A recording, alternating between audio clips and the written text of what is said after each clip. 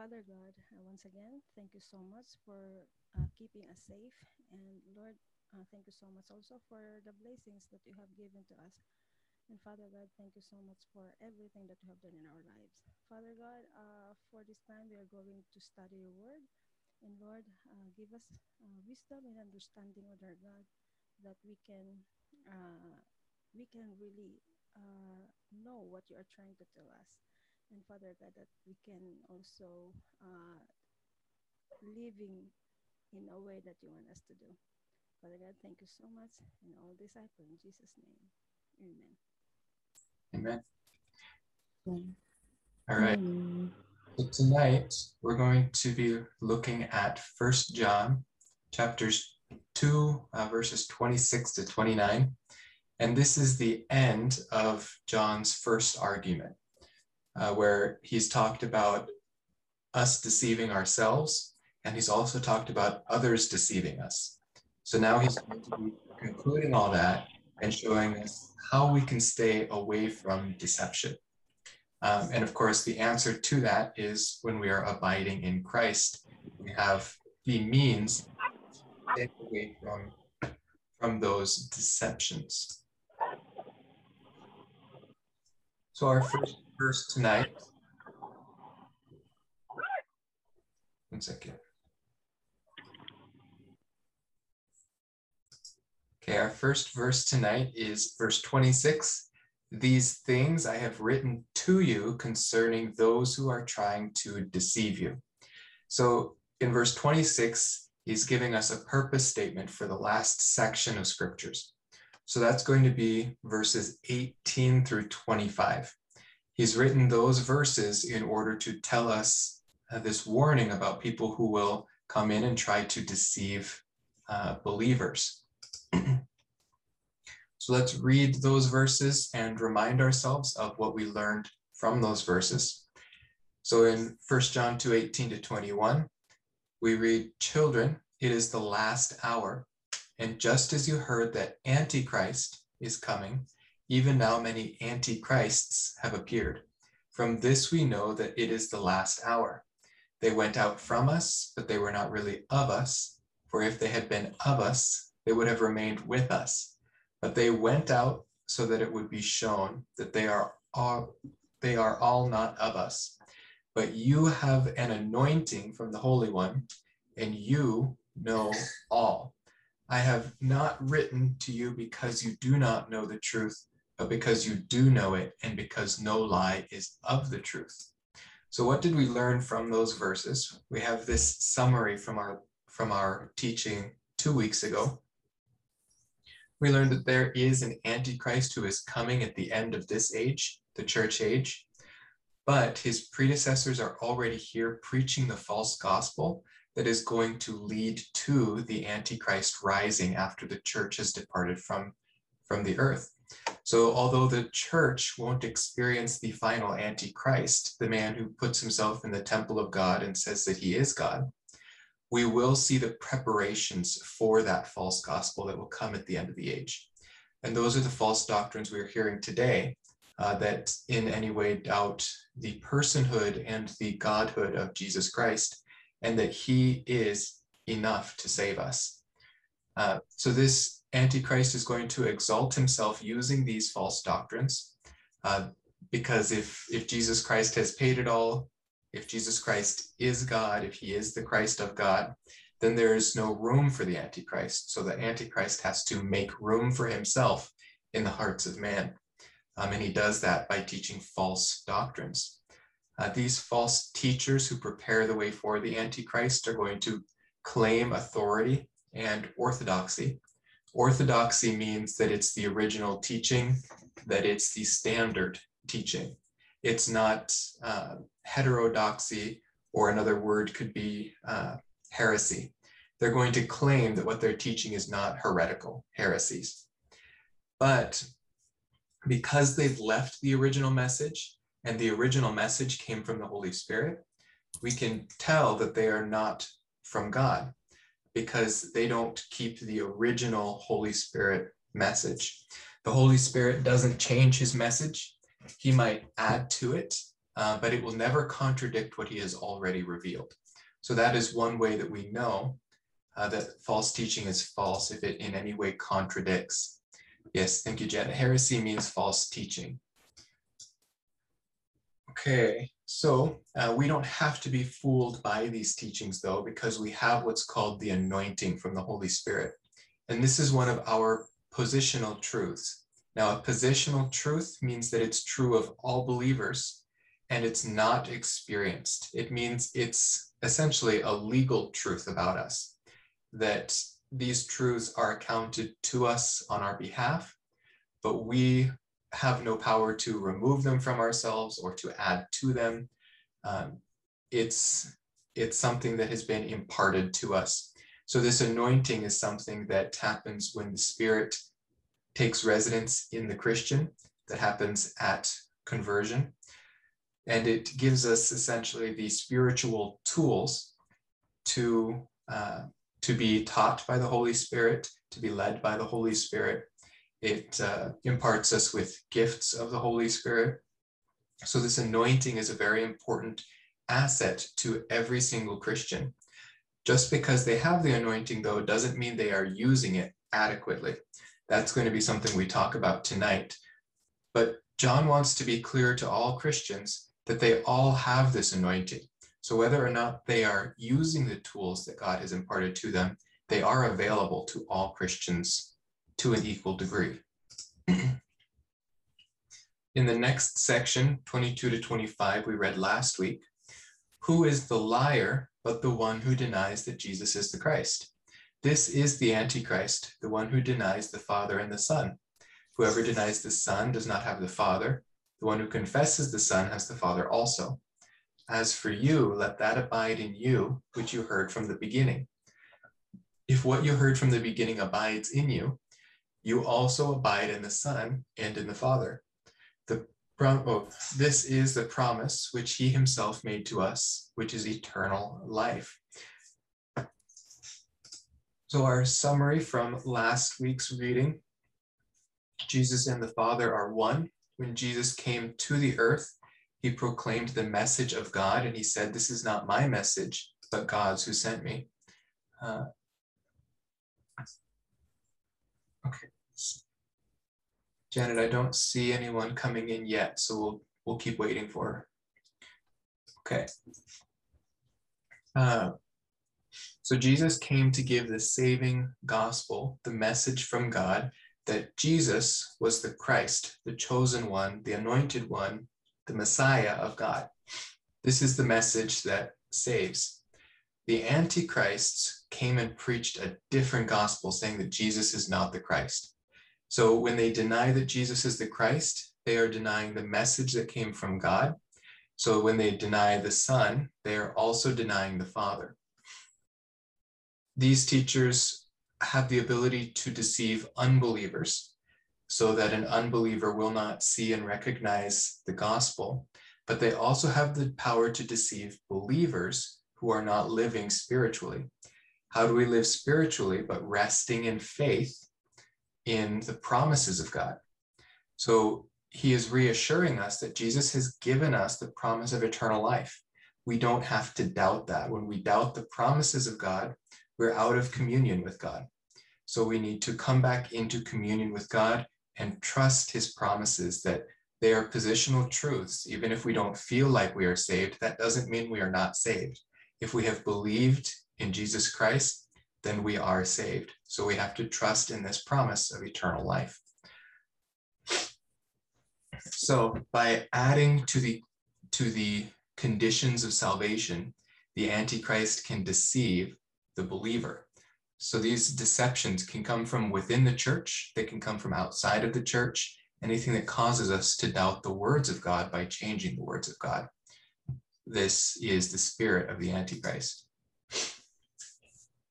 So John continues, and this is going to be a summary statement, but it's also how do we get this tool that we can use in our Christian life, in our Christian walk, to be about the Father's business, using those spiritual tools that he's given to all Christians.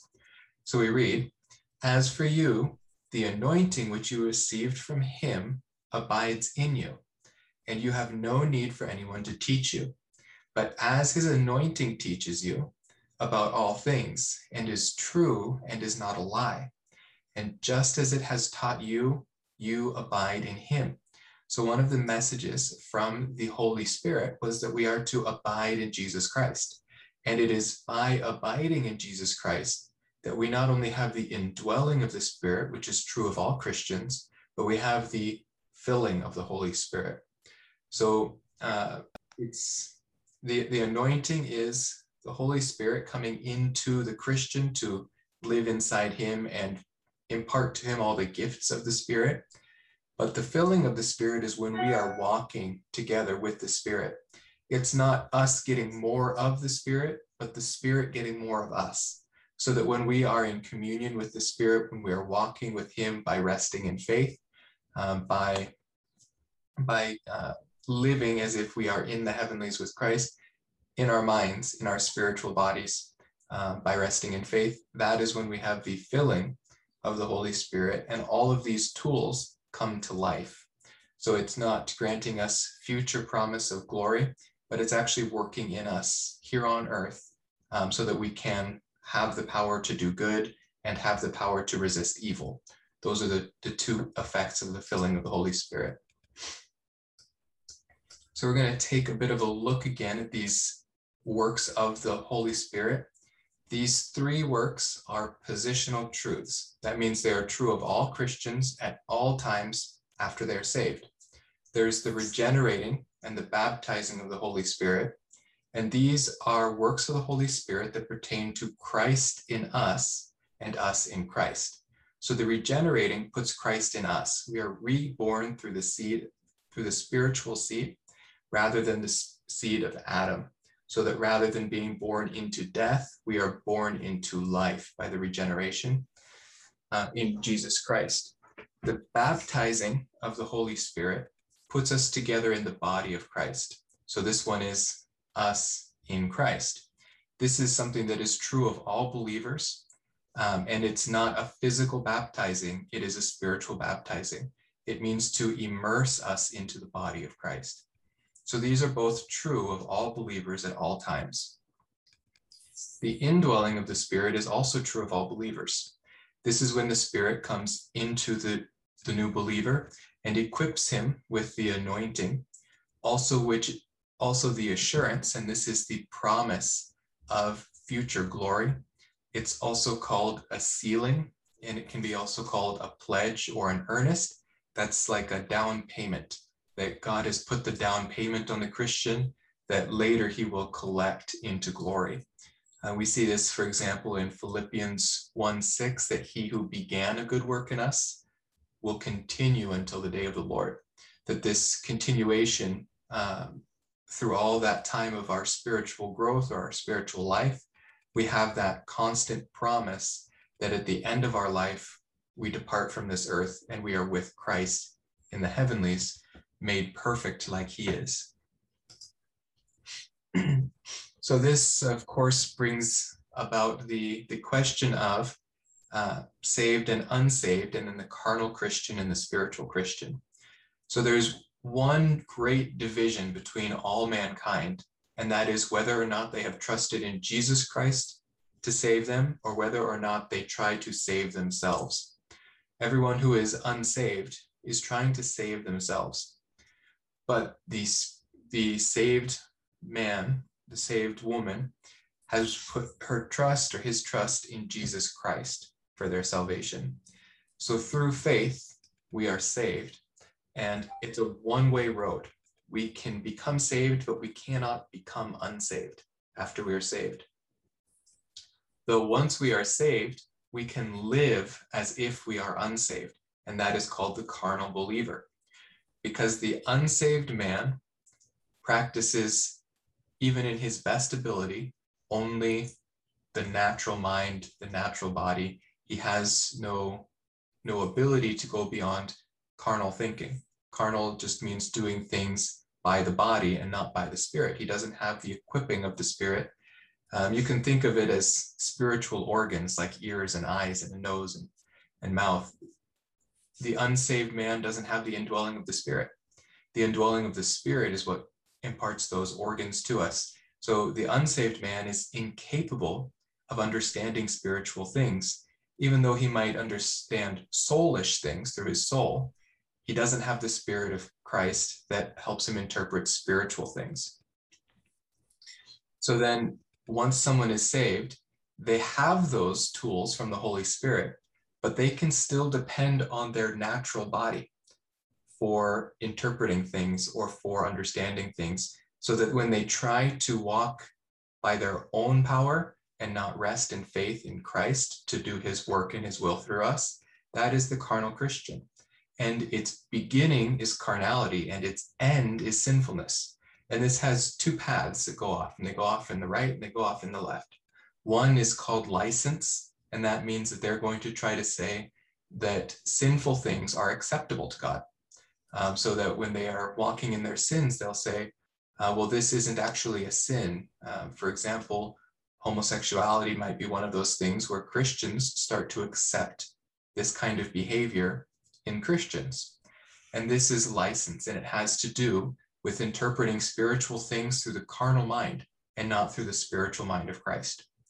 The other direction it can go is legalism, where you try to follow the law. You try to live by the law in your own power, not trusting in Christ, but trusting in your own ability to keep the law. On the other hand, there is the spiritual believer. So I've got that a little later. Let's take a look at some verses about this.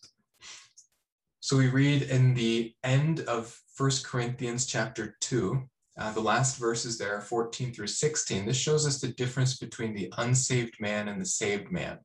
And Paul talks about them as the natural man and the spiritual man. So we read, "But a natural man does not accept the things of the Spirit of God, for they are foolishness to him." He can't understand them. He cannot understand them because they are spiritually appraised. That means the Spirit of God living in us appraises them, teaches us about them, helps us to understand them. The natural man doesn't have these tools to help him understand. He may think he does, but that's only the soul, it's not the spirit. But he who is spiritual appraises all things, yet he himself is appraised by no one. For who has known the mind of the Lord, that he will instruct him, but we have the mind of Christ. So this is saying that the natural man has only his human functions, and human functions does have a soul aspect to it, where we can think in a soulish way, is how Scripture puts it. But the Christian man who can think in a soulish way and trick himself into believing he is thinking in a spiritual way still has that ability to think spiritually, but it's not always engaged. So how do we engage that from the carnal mind to the spiritual mind once we are saved? Well, we all have these truths, the regeneration, the baptism, and the indwelling of the Holy Spirit. But the spiritual man has not a positional truth, but an experiential truth added to that. The added truth of the spiritual Christian is that he is filled with the Spirit. And how do we get this filling with the Spirit? It is to rest in faith in Jesus Christ, to abide in him, to trust his promises. And the Spirit also gives us some ways of maintaining that and also of restoring that if it's lost. You'll see this zigzag arrow that I have. This shows that a man who is saved can have a spiritual or have a carnal mind, but at times practice spiritual mind. Now, the man who's jumping back and forth is not going to have a strong trust in the Lord when he is thinking spiritually, whereas a mature Christian is going to be spending the majority, if not close to all of his time in the spiritual realm of his experiential salvation. The carnal Christian is going to spend the majority of his time in carnality, trying to do the works of Christ with the natural body and not with the power of Christ. Now, it's also possible that in some ways a Christian is carnal and in some ways he's spiritual, that perhaps we have some taproot sins or some sins that we just don't give over to God. Those are going to be sins that we interpret carnally, even though in other ways. So let's use some examples. Perhaps when dealing with money, we live carnally. We're thinking, this is on me to save. This is on me to handle all of my finances. I'm going to decide where and when I spend my money, and I'm going to make my money, rather than trusting in Christ that he is going to provide at all times. So that sometimes we have to take a leap of faith. Other times we might feel like we're a bit short, but we are never short of what God has done. And that's one reason why tithing comes up in a church, because this money that we have earned, it's not money that we have earned, but money that God has provided to us. Because if you think about it, even the breath and the physical life that we have has been given to us by God. But especially beyond that, the spiritual gifts that he has given us for perseverance or for living in this carnal world has given us that ability or that opportunity to work. And we do all things to the glory of God. And then maybe that same Christian who has trouble giving over his finances to God has no problem giving over his marriage to God, where he trusts God in all things in his marriage. He trusts God to be the center of his relationship with his wife, or her with her husband, so that someone who can live carnally, financially, doesn't have that problem living spiritually within his marriage. So we can see that this isn't a clean line like I've depicted it here in my circle, but it has all to do with the filling of the Holy Spirit. And the filling of the Holy Spirit is kind of a deceiving word, because it's not the Spirit coming into us more. The Spirit can't come into us any more than he already has, but it's us giving more of ourselves to the Spirit. When we yield to the Spirit, when we don't stand in his way and block him, this is when we are filled with the Spirit. So you can think of it, giving him access to your marriage fills that marriage with the Spirit, but not giving him access to finances blocks the Spirit from working in your finances. That's one example. So Paul, continuing in chapter 3 of 1 Corinthians, talks about the difference between the carnal Christian and the spiritual Christian. He writes, "And I, brethren, could not speak to you as to spiritual men, but as to flesh, or as to men of flesh, as to infants in Christ." So we can see that he's talking about these fleshly men, these carnal men, as if they are infants. And that's infants in Christ. And this is infants as in maturity. They are not mature in Christ, understanding that they trust him and depend on him. So he says, I gave you milk to drink, not solid food, for you were not yet able to receive it. Indeed, even now you are not yet able. So talking to these fellow Christians, he says, brethren. This is a term that Paul only uses for fellow Christians. He says they are not living to their full potential in Christ. They are living as if they are babies, as if they are children. Now, these Christians in Corinth were not new Christians. They had been Christians for at least 5 years at this point. Paul had already ministered to them 5 years before. But he's saying you're still drinking milk as if you're babies. Now, even 5-year-old humans, in a natural sense, don't drink only milk when they're 5 years old, right? So this doesn't have to do with how long they've been a Christian, but how much they've yielded to Christ in their life.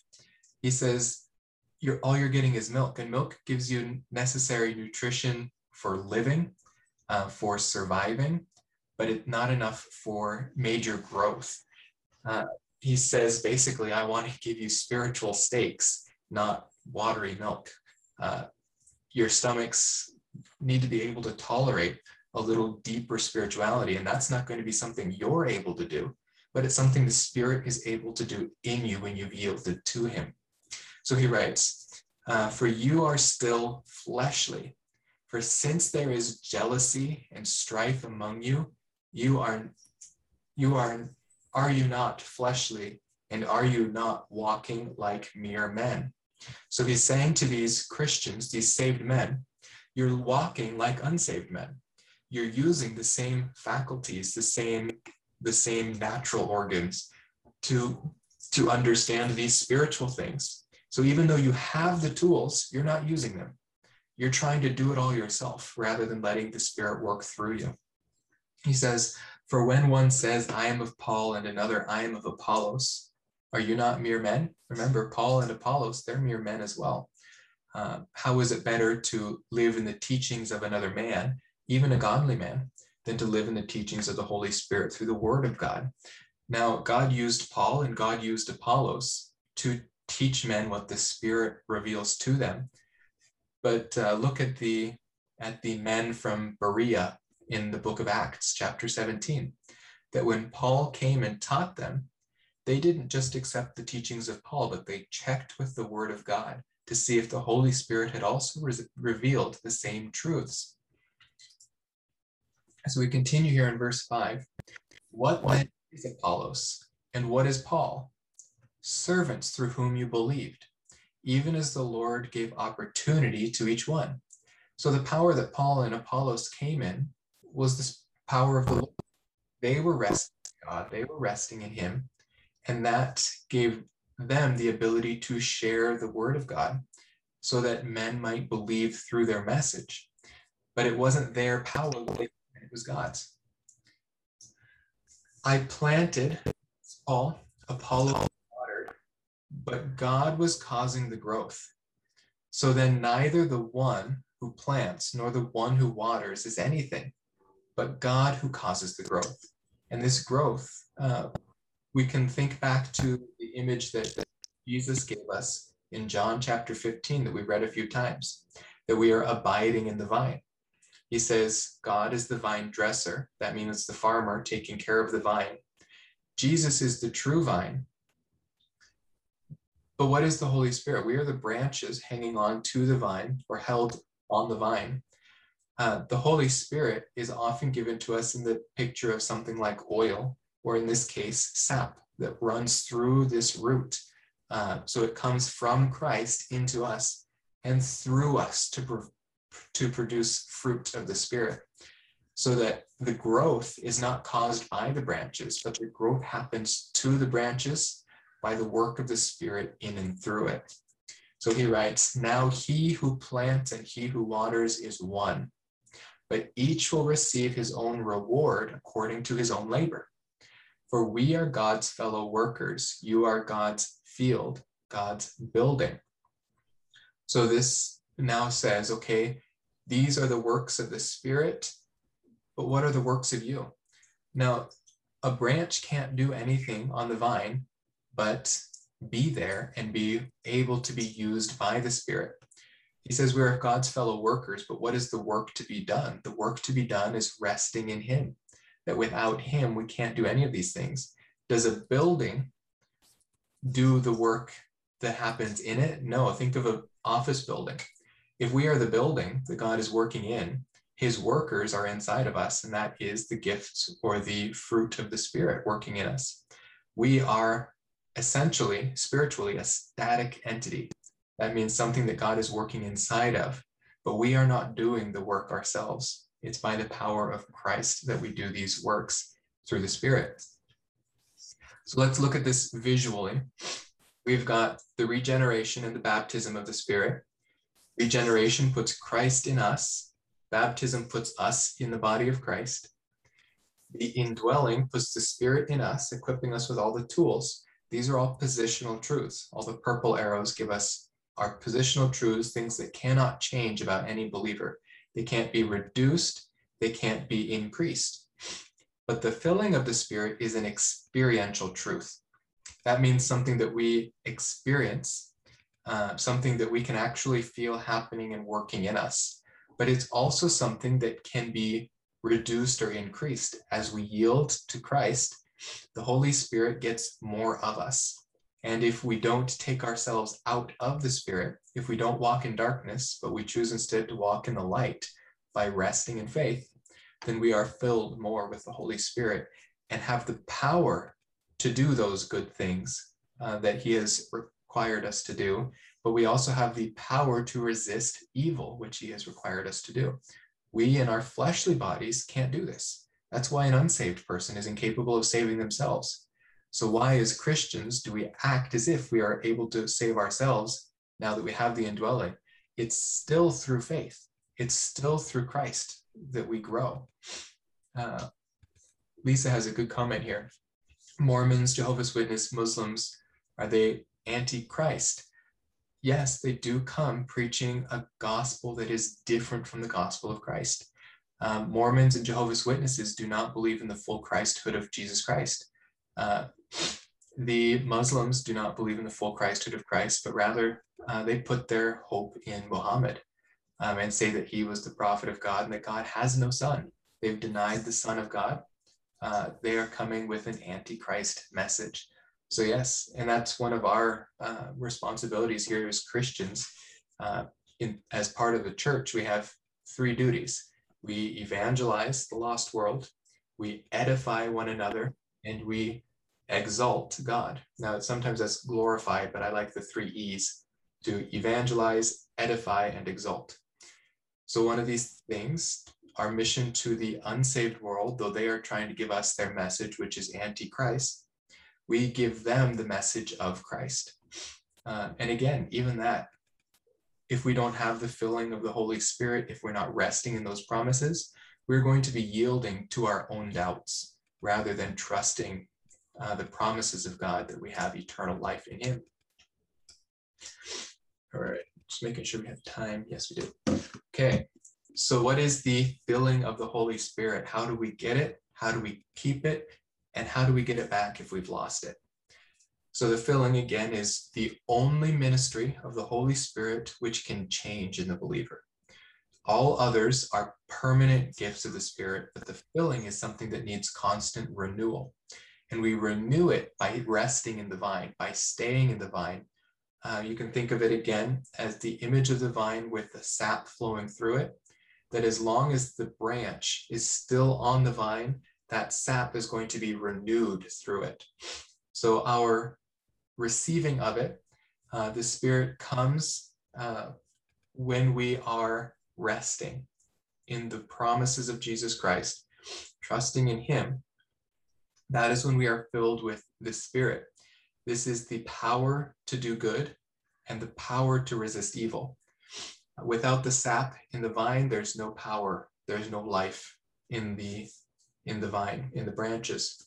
But this filling we receive through faith, and it puts the believer in a right relationship with Christ.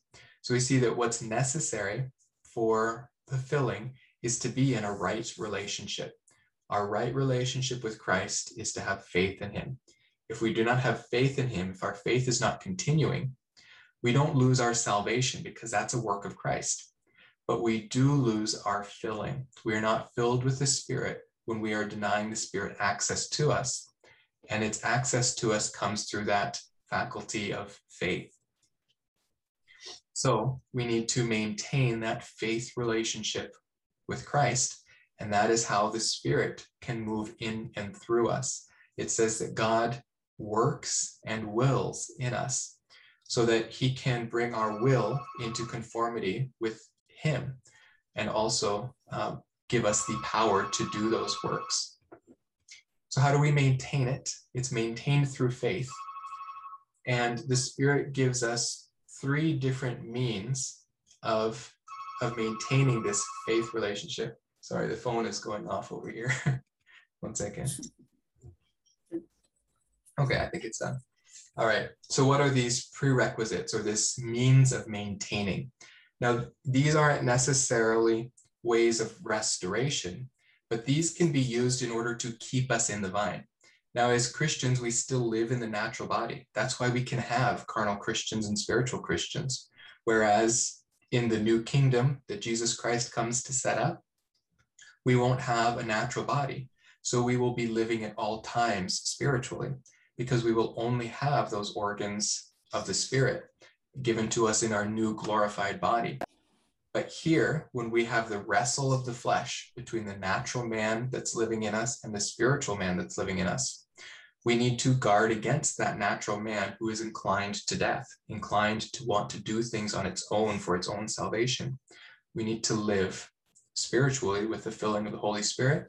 So it says two negative things to keep us in the maintenance of our filling of the Holy Spirit, and one positive thing.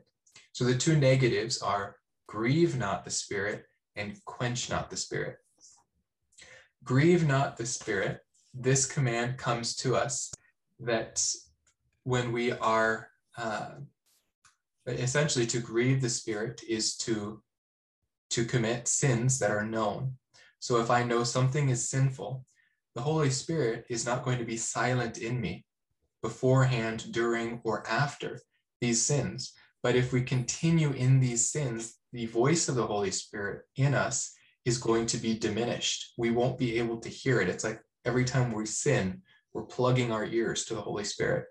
So this is saying we need to yield to the Holy Spirit, that when he is convicting us of sin, we need to not grieve him by continuing in those sins, but rather yield to him. And again, this is going to be power that he gives us to yield. But when he is informing us through conscience, through our prayer, through reading in the scripture that something we are doing is sinful, we need to actually change our thinking about that we can't change our actions through our own power, but we are able to think differently about the things that the Spirit is teaching us. When he teaches us that, for example, in the book of Corinthians, that sexual practices that are not in a relationship of marriage, that aren't in a healthy relationship, being Christ-centered, that these are sinful.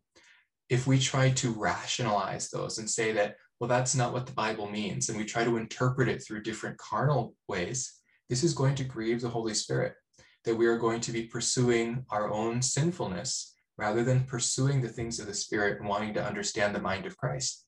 So it says, do not grieve the Spirit. Don't go willingly into sin. It also says, don't quench the Spirit. To quench is to satisfy, but not in a good way.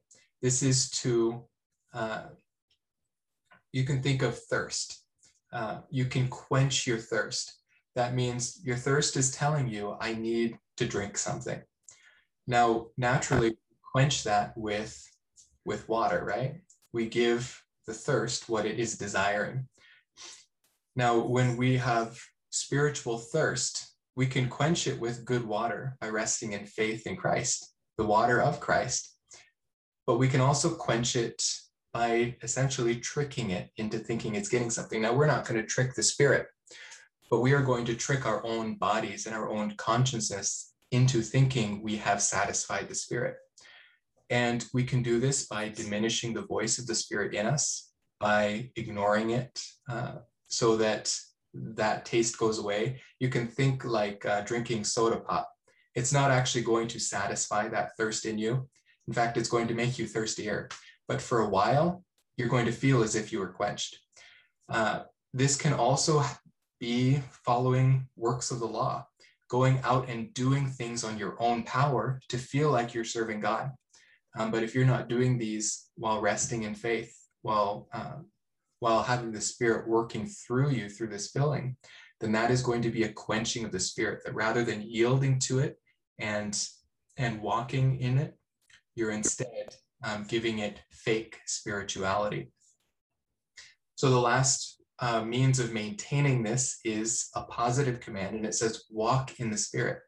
This is what John, this is the same analogy that John uses, but he instead says, walk in the light. Remember, the light is the righteousness of God, and the Spirit is that righteousness in us, Christ in us. So we want to walk in the Spirit by walking in the light. When God reveals to us his will, when he reveals to us the sides of the pathway that we shouldn't be walking on either side of, but walking in the path, we need to be faithful to do that. And now this isn't, again, going to be a work that we do. We are not doing the work of getting ourselves on this path, but we are making sure that we don't jump off of the path. He's going to keep us on it as long as we don't jump off. You can think of this as like a road trip. When you're driving in your car down the road, you're not actually doing much work to keep yourself on that road. That's all God. But what you're not doing is purposefully spinning the wheel to take yourself off the road. So that's what walking in the Spirit is. It's resting, it's trusting, it's yielding. and not derailing the train. It's not jumping off of the road. So the filling of the Spirit can happen when these three are satisfied, when we are not purposefully walking into sin and saying that it's not sin, when we're not doing fake spiritual things to try to satisfy the Spirit's grieving in us, and when we are walking in his revealed path. And the only way to know where his path is to be walking in it. If you're walking away from the light, you're not going to see that light in front of you. But when you are walking in the Spirit, God reveals his will to you. And we walk in the Spirit again through resting in faith. And a very active way of resting in our faith is to be in prayer together with him in the house of God, as well being in our scriptures, be reading the word of God, because the word of God is living. We can hear his will through reading the scriptures, through meditating on it, through prayer. And these are our spiritual assets of continuing in the filling of the Holy Spirit. But what happens if we have grieved the Spirit, if we have quenched the Spirit, if we're not walking with the Spirit? We have only one means of restoring that proper relationship. We can't dismiss our sin, we can't make excuses for it, but we have to agree with God that it is sinfulness. We have to agree with God that we have walked out of communion with him. So the only means of restoration is one that we've already seen in 1 John. In 1 John chapter 1, verse 9, we read that if we confess our sins, God is faithful to forgive our sins and to cleanse us of all unrighteousness. That when God convicts us that you are not in fellowship with me, when you feel that grief within you that you have been walking away from Jesus Christ, the way of restoring that relationship is to say to God, and this is a private confession, not one you give to a priest, but Jesus Christ, your high priest. You pray to him and say, yes, I have walked away from your will. I have gone in my own will. Please restore me into communion with you, because we want to be filled with the Holy Spirit so that we have the power to live as Christ even on this earth while we still have these natural bodies. So I mentioned we have the power to do good through the filling of the Holy Spirit and the power to resist evil. If you remember back a couple verses just before this, in 1 John 2:15 through 17, we were told to resist the world. This is something that we cannot do on our own, but we have to depend on the filling of the Holy Spirit. Otherwise, we have no power to resist the world. The three means that the world has of tempting us is the lust of the flesh, to do things contrary to the will of God, the lust of the eyes, to have things contrary to God, and the pride of life, to be something contrary to the will of God. So to do something, to have something, or to be something that God has not willed is to be in a sinful state. And those are the kind of things that we need to confess, but we can also keep ourselves away from that by resting in the Spirit, resting in faith. The remedy that Paul gives us to this temptations of the world is to flee from it. And how do we flee from the world? We live in our spiritual position with Christ in the heavenlies. And we do that through resting in the Spirit, so that we are not actually doing the running. We are doing the resting, and the Holy Spirit is doing the running in us. We also have the temptations of the flesh, the sins of the flesh. Now, this isn't just sexual sins. It might be tempting to think of these as, oh, that's just sexual sins, but my exercise routine. Now, this has, again, two pathways. You can overdo it and you can underdo it. Not maintaining your body, which Jesus Christ has given you, but treating it poorly, feeding it bad food. This is the temple of the Holy Spirit. Remember, we want to be maintaining this because we have work to do here for Christ on this earth. But we also don't want to be overdoing it, focusing so much on our physical bodies that we don't take any care in our spiritual bodies. These are all sins of the flesh, to think more of the flesh and the carnal body than to be thinking of the spiritual body, to be thinking of our spiritual houses that we're building in heaven. So the remedy to this is to deny the flesh, to not to give in to the physical fleshly desires, but to instead do all things in moderation, and to seek the will of God for how we ought to be living in our physical bodies. The other thing that we have against us is the devil. And I mean, this is a pretty natural one. In fact, sometimes we forget that the world is against us. We forget that the flesh is against us, and we think only of the devil. Whenever we say something like, oh, the devil made me do it, we completely forget that no, it was probably our flesh that made us do that. Our flesh is still the natural body. Our flesh is still dying, even though we have the Spirit of Christ alive in us. Our natural body is destined for death. So it's still going to be against us, and we have to at times deny the flesh. But we do have to deny the devil as well. He is the ruler of this world. In fact, the devil is the ruler of the flesh and the ruler of the world. We have broken free from the chains of the devil by instead being alive to Christ through faith. But the devil still has power to influence us over this world. Our means of avoiding this is to resist the devil. So notice these three commands: to flee, to deny, and to resist. The world, the flesh, and the devil. These are all passive. It's not saying to go and do something, but it's saying instead to not do something.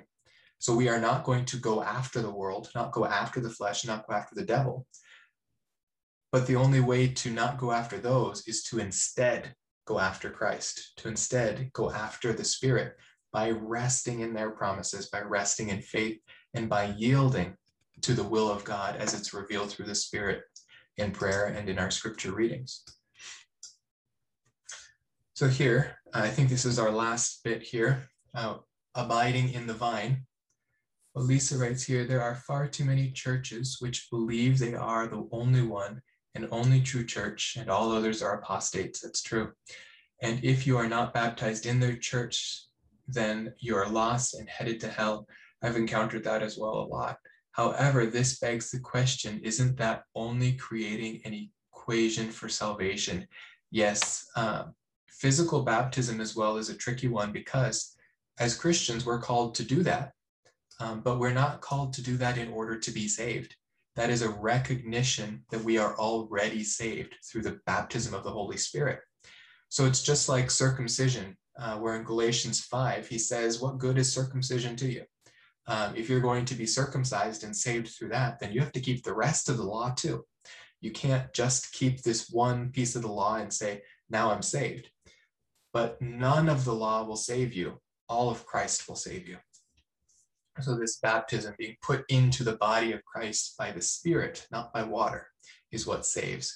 So probably these churches telling Christians, telling them these things is that Antichrist spirit, denying that Christ is enough to save and saying that some work of the flesh is going to save you instead.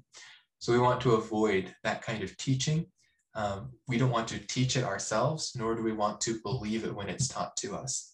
But rather, we have to check all things through the Word of God. So be like the Bereans and be day and night in the Word of God, checking to see if the teaching that we are hearing is actually of God. So here's our last little image here. We've talked about the vine. We're going to read the passage that Jesus talks about it. So we read, I am the true vine, and my Father is the vine dresser. Every branch in me that does not bear fruit, he takes away. And every branch that bears fruit, he prunes so that it may bear more fruit.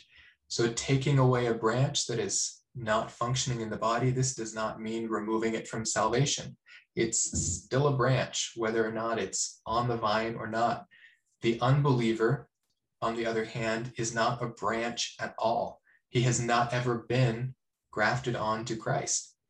But being taken away or being pruned, now the pruning is clipping of these branches so that they might produce more fruit. So we see that both of these have to do with cutting away the things of the flesh, cutting away the world, cutting away the devil. These are things that the Holy Spirit is going to be doing in us and that God is going to be doing to us so that we might be able to bear more fruit. The things of the flesh are cut away. You are already clean because of the word which I have spoken to you. We are already cleansed by Christ. Abide in me and I in you, as the branches cannot bear fruit of itself unless it abides in the vine. We can't grow fruit. We are the branches, but the fruit can grow through us by means of the Holy Spirit as we rest in Christ. I am the vine, you are the branches. He who abides in me and I in him, he bears much fruit, for apart from me you can do nothing. If anyone does not abide in me, he is thrown away as a branch and dries up, and they gather them and cast them into fire, and they are burned. Now again, this is not talking about salvation. This is about our sanctification.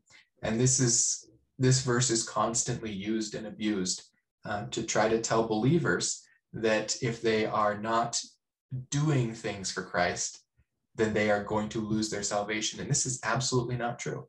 That goes against every teaching of the scripture about our eternal security.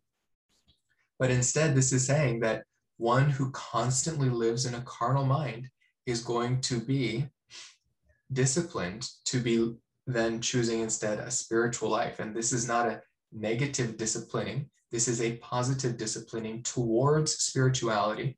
But if spirituality does not happen, if this believer continues to live in carnality, it is going to be much better for him to be together with Christ in the heavenlies. Now, again, remember, this gives us the far extreme. It does not say that every Christian who is not living in Christ, who is living a fleshly life, is going to be killed. That's not what this is saying. But instead, it's giving us that extreme end of it, that's saying, even if he is killed, wouldn't that be better for him to live together with Christ than to be profaning his body and profaning his mind here on earth? Where if he can't rein in and have trust and believe in Christ, he's going to have a miserable life here, because he has first made himself the enemy of the world by being united together with Christ. So now the entire world is against him, but then he's not living in the faculties of the Spirit either. That to me is worse than blissful ignorance. That to have the baptism, to have the regeneration, to have that indwelling, but to still be so empty by this world. Again, it talks about the branches as drying up. When there's no sap in the branch, it just snaps. Think of a branch on the ground that you find, you step on it and it breaks. But a branch on the vine, when you try to twist it and bend it and pull it apart, it's too resistant to that breaking because the Holy Spirit is working in it. So he continues a little later in this passage, and he says, if you abide in me and my words abide in you, ask whatever you wish, and it will be done for you. My Father is glorified by this, that you bear much fruit, and so prove to be my disciples. Just as the Father has loved me, I have also loved you. Abide in my love. If you keep my commandments, you will abide in my love, just as I have kept my Father's commandments and abide in his love. These things I have spoken to you so that my joy may be in you and that your joy may be made full. So he's giving us some commandments here, but we have to not look at this set of verses alone, but we look at this set of verses based on what we just looked at in verses 1-6. That when we are resting in the vine, it's not us bearing the fruit, but the Spirit bearing the fruit through us. So that when we are keeping his commandments, we're not keeping them ourselves, but the Holy Spirit through us. That when that happens, we are abiding in his love. When we are bearing much fruit, that's not us doing this, that's the Spirit through us. So he says, this is the outward physical proof that the Spirit is working through us. It's not our proof of salvation, it's our proof of communion. That when we are in communion with Christ, when we are disciples of Christ, by resting in him, this is what the result is, that our joy is made full. Jumping ahead then and finishing out this passage, this is my commandment, that you love one another. just as I have loved you. Same thing that John told us in the epistle here. Greater love has no one than this, that one lay down his life for his friends. You are my friends if you do what I command you. No longer do I call you slaves, for the slave does not know what his master is doing. But I have called you friends, for all things that I have heard from my Father I have made known to you. You did not choose me, but I chose you and appointed you that you would go and bear fruit, and that your fruit would remain, so that whatever you ask of the Father in my name, he may give to you. This I command you, that you love one another, that when we are resting together in Christ, we don't have the spirit of slavehood, but rather the spirit of friendship with Christ, that he doesn't want us to be slaves, doing the actions and doing the commands and doing the works, but instead have that friendship relationship with him, that it's not commands from a master down to a slave, but rather friends loving one another, that we are resting in Christ, and Christ is in us, in our regeneration, and also in the filling. The power of the Holy Spirit is not apart from the power of Christ. All right, we're at time, so why don't I save these last two verses and we'll do those as part of our next one. So actually, let me check. Yeah, because we've got some more verses here. All right, so let's close in prayer and then we'll finish these out next week. All right. Yeah. Dear Heavenly Father, we thank you so much that you have not only provided us the tools, but you've also provided the power to live spiritually on this earth. That you've not left us with only the natural body, but that you've given us the spiritual body as well. That when we are living within you, abiding in you, walking in the Spirit, walking spiritually, that we have the light of the Holy Spirit and we can live in the mind of Christ. So Lord, we thank you that you have not only given us the ability, but given us the power to act as well, to resist evil and to do good. Lord, we pray that you fill each one of us.